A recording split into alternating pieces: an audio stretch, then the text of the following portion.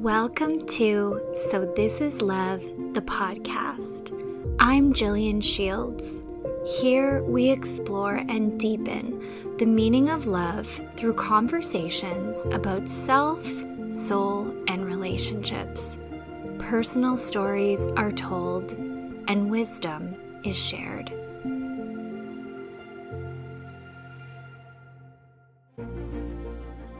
Welcome back to the podcast. So This Is Love. I'm so happy you're here with me today. I have another awesome guest today, and I'm really excited for this conversation for a number of reasons. But the one thing I love about the conversation we're going to have with this incredible woman, Patsy, who will be speaking today, is she is just an everyday awesome woman. She's not a coach herself, and she really just wants to share her story about how she came to sobriety and learned emotional intelligence, which are both just awesome endeavors and take a lot of work and a lot of growth. And I think it's really beautiful for people to see stories of everyday people, not necessarily entrepreneurs, who are doing this work and having such amazing experiences and have a lot to share. So that's what we're going to be doing today. So hello, Patsy. Hi. Thank you so much for having me. So I guess really to begin on my journey into sobriety, we would have to start with my journey into addiction. Mm-hmm. And just to recap a 35 years worth of life into just a few words. Pretty much I grew up in a household of competition. So I was raised in dance, beauty pageants, piano, like any sort of artsy type competition I was raised in. When I look back on my childhood with no regret, I look back and realize my childhood was full of practicing and competing. It wasn't much of a childhood. And along the way, of course, I didn't realize this till way after the fact, but along the way through all of the competing and all of the competitions and all of the practicing and all of the programming and the perfectionism and the moving and just instability at home, you've got home life and school life, which of course those two differ from each other, but also depending on home life depends on school life and social life, right? So all in all, between everything that I encountered, what it boiled down to was I had no understanding of emotional intelligence. And because I had no understanding of emotional intelligence or emotional regulation, I was raised also in a household without that understanding. So I grew up all throughout my teens, all throughout my early 20s, like these primitive years, with no ability to cope, to self-soothe, to regulate my emotions, to navigate hard things, and figure out how to do it without going into pure panic or freak mode. And in the process of just navigating life and trauma and social anxiety and all of the things, I just stepped into a world of drinking and partying. It really initially started when I was real young, probably 11 or 12. So when I first dipped my toes into it. But whenever I really was just I pretty much gave my childhood the finger and said F you around 16, 17. And that's when the pendulum swung and I just dove deep into the party scene. And so, like I said, I think it was summer before my junior years, whenever things really kicked off. And from then until I was 24, it was just constant party. And at 24, I ended up losing my oldest brother to suicide. And that just slingshot me even further into the bottom of a bottle of whiskey. I had always just partied and partook in drugs and just played and never really was heavily addicted to anything as far as drug related. But alcohol tended to be the common denominator, the one thing that got its hook in me that just kept it there. And for the next 2 years after my brother passed, like I said, proceeded to get real deep into my addiction. And I remember waking up one morning and looking at my husband as completely hungover, probably still drunk if we're honest. And I just looked at him and was I was fearing that I was becoming my brother. And my brother Mm. had navigated with his own demons and his own things with addiction and with alcohol that led to his passing. And then for another 2 years, I still proceeded to struggle with that. So from 2014 till 2018, I struggled heavily with that addiction. And it wasn't until one weekend of a bender, it was Father's Day weekend 2018. I went on a bender and drank for like 3 days straight. Couldn't tell you how much I drank. All I know is Monday morning I woke up completely just alcohol poisoning, so sick, and just laying there. I don't even know what time it was, just on the cold bathroom floor, just pleading to God, like, something's got to change. Like, if there's a God, I don't know what's going on, but like something's got to change. This is miserable. And I was like at one of the most lowest places mentally and emotionally, to the place of like not wanting to be alive. But yet there was also still this like this tiniest little ember that just needed to be flamed of life, that just was like still left there, and I felt it. Like there was just this battle of like the human in me was tired, and I was just ready to give up. I was done being miserable. But like that little ember in my soul was like, we're just not done yet. And from that moment on, it was like, all right, let's do it. This is the journey we're going down. So that initially just started my sobriety journey. And over the last 5 years of sobriety has what's taught me emotional regulation and emotional intelligence and how to navigate life being so sensitive and so emotional, not just on a physical realm with like my vision and my hearing and sound and stuff like that, but also in the energetic realm.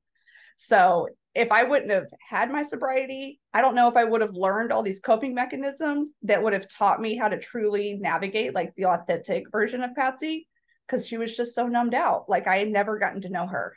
What an incredible story. Like this is, and also thank you for like being so open and just being willing to share all of that. It's hard to talk about sometimes, like when just looking back, but it's also really good to look back, especially when you've gone this far. So I want to go back and ask you a couple questions that I think would be just really good to talk about. So when you say emotional intelligence, if you were to explain that to somebody, what would that mean to you? Like when you think I'm emotionally intelligent or when I'm activated in my emotional intelligence, what does that mean to you? That means being able to recognize, like thoroughly recognize the emotion or the feeling that you may be experiencing in the moment, while not necessarily reacting upon it. Being able to recognize it and observe it and sit with it, to allow yourself the ability to come back to a place where we can think in a place of neutrality. Because whenever we get so amped up emotionally, whether it be sadness or anger, whatever, you lose that access to that logical thinking, right? And so to me, emotional intelligence is being able to recognize and observe the emotion that you're experiencing in the moment, and having the ability, if it's not something that needs to be acted upon, to sit with it until it passes. As cliche is like, this too shall pass. Every emotion, every feeling is temporary. Yeah. Yeah, I think that's such a wonderful like understanding and definition of it. And I'm really glad you said that. I think emotional intelligence too, when I think about it, and you said a lot of this as well, where it is, of course, recognizing what exactly you're feeling, right? But how I like to think about too is like knowing that it is your feeling. It's not who you actually are. Knowing that this is your experience, and in a way it is a part of you, right? Because it's your experience, but that it's not actually you. And therefore, I have found that like that in itself is what starts to create that separation between, your soul and who you really are versus experience of an emotion. And I think one of the best things about having emotional intelligence and giving yourself that space of recognition is it gives you a lot of really valuable information that, like you had said, is actually inaccessible when you are one kind of with your emotion, if you know what I mean, where there isn't that separation and you're identifying yourself as your emotion, you actually have access to so much more wisdom when you do become emotionally intelligent, guidance, information that'll help you move through, inspiration for actions you could take to help you move through. And I think that that's so good. I love to explain it to people in the sense of like, the perfect way to exampleize it is, let's say you're navigating something that's personal to you, and I come in and I give you some of my advice or my wisdom or whatever, and you're like, oh my God, I didn't even think about that. Well, it's because I'm sitting in a place where I'm not emotionally charged. So I'm able to look at it from a perspective where my emotions aren't even in the picture. That's why it's really good sometimes, not always, to, whenever you're asking for advice from somebody, whenever you're navigating something emotional, seeking it from someone who is completely neutral to the situation, right? Completely neutral to you, the other party, if it's with another person. That way you're really able to receive a perspective from like a very logical, just like unpersonalized standpoint, very just bigger picture, broader picture standpoint. Yeah. I love the bigger picture. That's like my favorite thing. Emotions, and like just being so honed in is so blinding.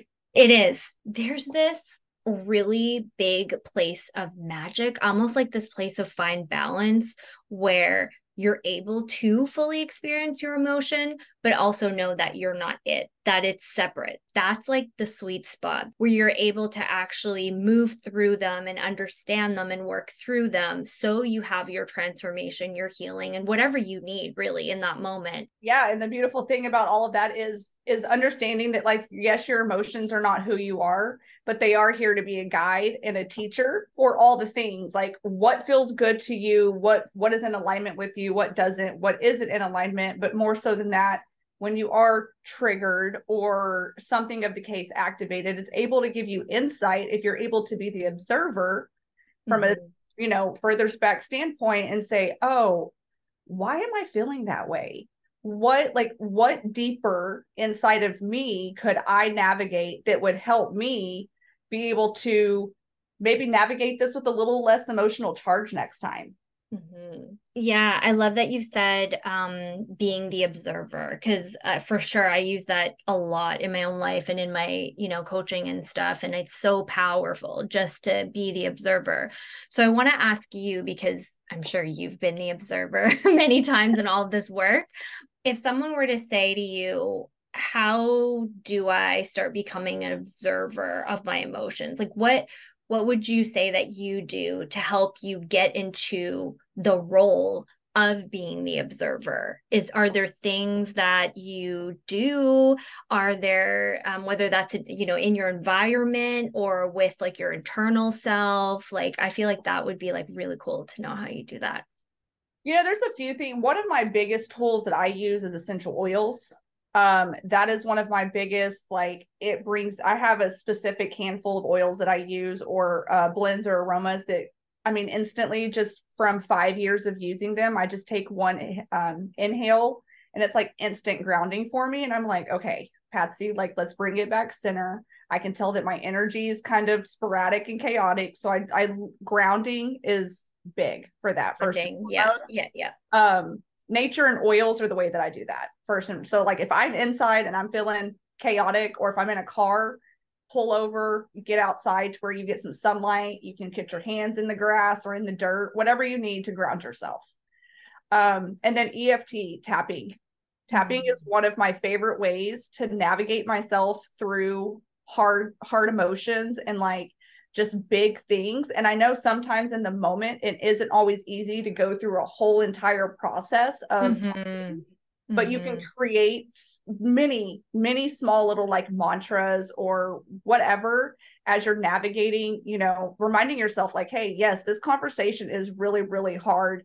And between this conversation being hard and my nerves, whatever words that you need to navigate through, but reminding yourself that it's okay to feel the way that you're feeling right now while you're tapping on all your meridian spots, or even just on your wrists, right? Like I said, it doesn't have to be anything extensive. But tapping for me has been like one of the biggest tools that have helped me navigate, while also regulating my nervous system and helping my heart and my body physically kind of calm and regulate as well. Yeah. Yeah. I love that. I think, yeah, EFT tapping, I've done it a few times. I haven't done it too much, but I honestly think the basis of what tapping is when it comes to the overall, like, kind of timeless effect of emotional regulation is two things. Number one, you're validating how you feel and not making yourself wrong, which is like so powerful. That's a huge part of why it's so effective. And obviously, anyone listening, like, you can do that multiple ways. It doesn't have to be through tapping. Tapping is one way. But the premise that I see it is like, you're validating your emotions, and you can do that in a tapping practice. You can do that by writing it out. You can write it in your notes app of your phone. You can speak it out loud. You can say it in your head, like whatever works for you after, like Patsy, like you said, the grounding. And the other part about tapping, how you said about like calming your nervous system because you're tapping yourself, that could also be from any type of movement, right? That you're doing, which can be really effective, right? It could be like stretching, like doing like dance or moving around. I was going to say dancing. And one of the biggest self-soothing things that I've done for myself, honestly, is wrap myself up in a blanket like a baby and like an infant, and like literally will like coddle myself. And I just let myself, if it's emotions like tears or anger or whatever, I will literally hold myself like a little baby, like just holding little Patsy and just being like, let it out, baby, let it out. Because I didn't get that when I was younger in certain instances. So it's Yeah. like my way of giving my inner child that in return. Yeah. Yeah. I love that. Exactly. So it goes back to the point. It's like, if you try a particular way and like for whatever reason you can't connect to it, I think it's really important to remember is like there will be a way for you, and it's just a matter of you trying and really coming at it with a sense of discovery and curiosity, and know that however you choose to do that, it can all be powerful. Yeah, the number one thing, if I could leave anybody with, is like, this was told to me just recently, and it was so simply profound. Yourself to hear something, and you're like, wow, that was like someone just told me 2 + 2 was 4, and it just blew my mind. That's what it felt like to me. But she just told me, she was like, your soul's purpose is to be you. And it dawned on me that like we get to these, spiritual practices and this personal growth and all this kind of stuff. And we see all of these gurus on the online and hear podcasts, and it's all great. But we get so distracted from our own existence, forgetting that our own existence is the freaking gift. And so it's like finding what you find the most utilizing and what lights you up the most, and take that and run with it. It doesn't have to be logical. It doesn't have to make sense. Unless it makes sense to you. Yeah, I love that. So good. And I was thinking while you're telling your sobriety story, I thought what a really good question would be is, anyone who's on that journey or thinking of starting that journey, what would you say is like the top thing or maybe top three things that is really important to continue on that journey and to like reach whatever goal somebody has on that journey, but maybe something that's kind of unconventional, like maybe something that you don't necessarily hear talked about enough that is really powerful when it comes to being on a journey of sobriety. I would love for you to share that if you have any ideas. So I think that's going to differ for every single person. For me personally, the game changer for me, getting physically sober, quitting the physical act of drinking was easy. I say that because the emotional sobriety was where the challenge was at. When I thought getting into sobriety was like, okay, quit drinking, change your habits. Duh, that makes sense, right? Like all on a physical level. I had no clue the volcano of emotions that was going to erupt the moment I stopped numbing and the moment I stopped placing this band-aid over all of my pain.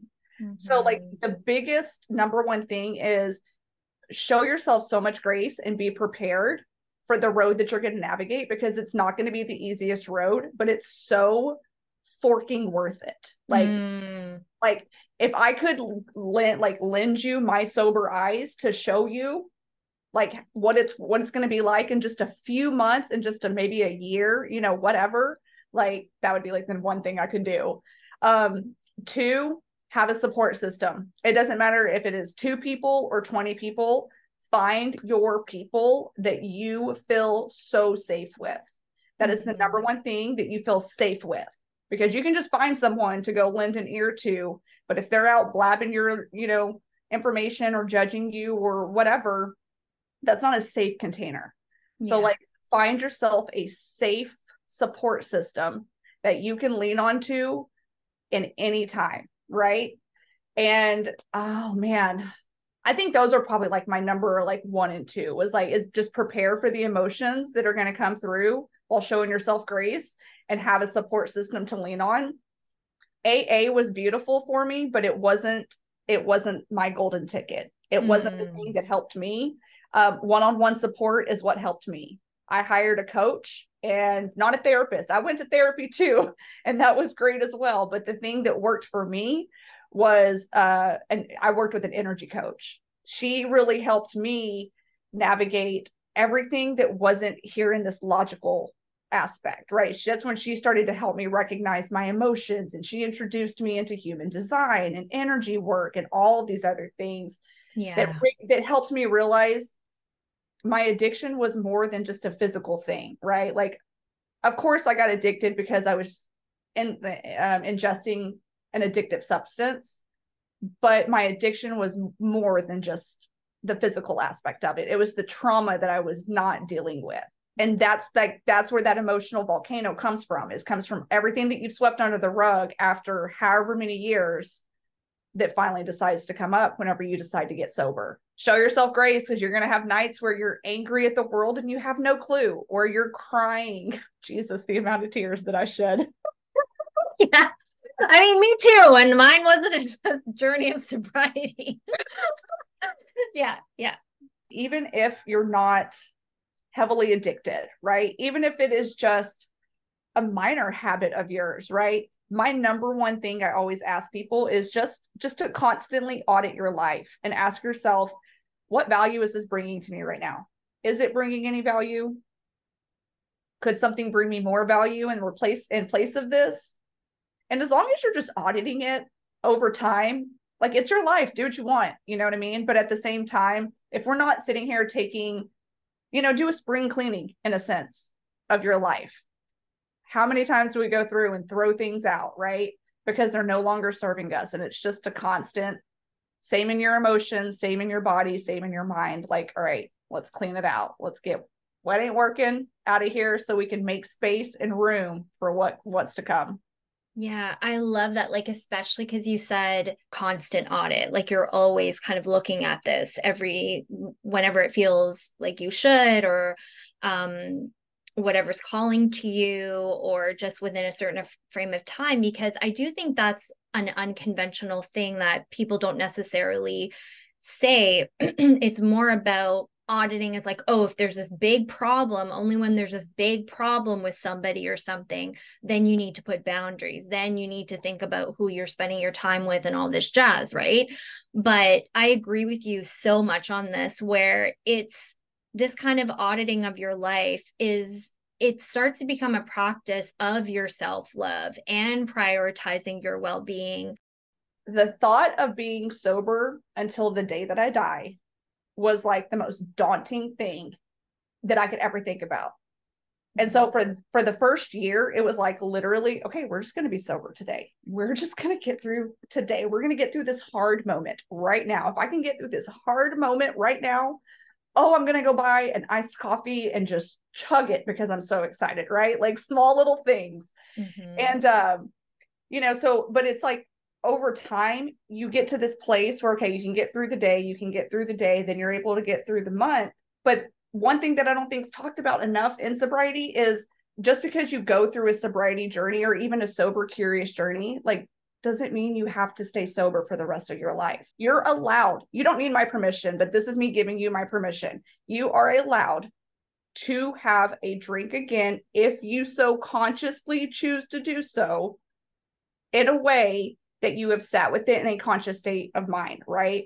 I'm not saying go relapse and go back, destroy your life, go back on benders and do all the things. But there are a world of people out there who get off of alcohol because they felt they had this heavy addiction. They go 10 years without drinking and they drink again and they never have a problem for the rest of their life. There's some people who can never have a sip again. There are some people who go 50 years, have a drink, and then go another 50, right? It goes back to the whole, like, it's your journey, and make it what works for you. And let me be the one to tell you, as someone who has 5 years of sobriety in her belt, I didn't remain alcohol free those entire 5 years. Did I have a slip one night early in the first year? I sure did. I had a little bitty sip of Jameson, right? And the instant it went down my chest and I felt the burn, it was like instant regret. Right. And I was like, nope, okay, not doing this. Fast forward, I think it was, it's probably about 6 months ago. My husband and I had a conversation and we chose to say, hey, you know what? We just want to see. We just want to see. We have made a conscious choice to be sober for the last 4.5 years. We are making a conscious choice together to see. That's all we want to do.